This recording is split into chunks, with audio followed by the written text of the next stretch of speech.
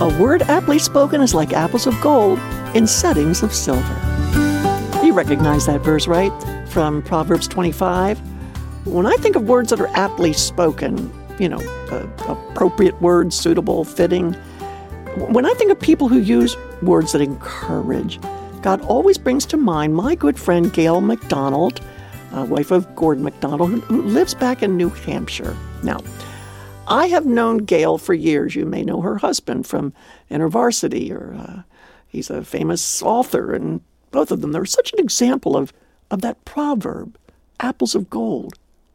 Gail loves to collect quotations, short sayings of encouragement written by believers from days gone by, and she gathers them as though she were collecting apples in a basket. Whether it's a quote from a missionary or a line from a time-honored hymn, Gail is wise in knowing that a few choice words can go a long way when it comes to lifting the spirits of a friend or stretching their faith.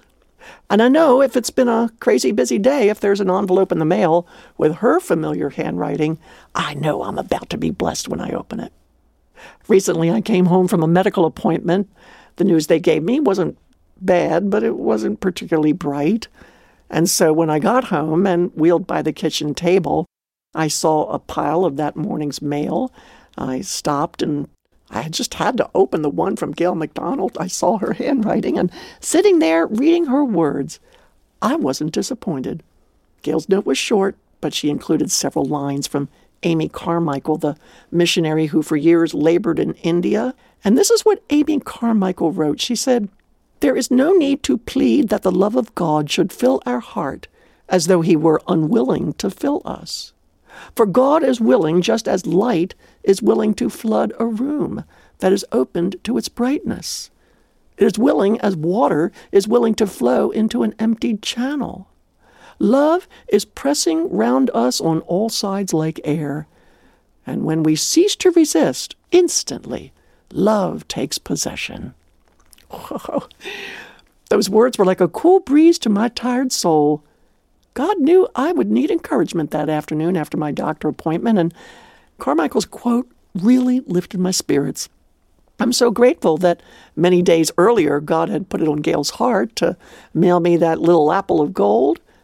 Oh, that we would all be as quick to respond to a prompting from God to send someone encouragement. It's why I also collect quotations, words from the Puritans, from the Psalms, Bible verses, short essays by Piper or Spurgeon. I keep a lot of these quotes in the back pocket of my planner, so whenever I need a special word, it's right there, it's ready, it's handy. So be on the lookout for apples of gold, and when you come across them, jot them in your prayer journal or tuck them in your daily planner. And if you don't feel you have a way with words, especially when writing notes or letters to others, then you can borrow encouragement from those who have already written these wonderful golden words.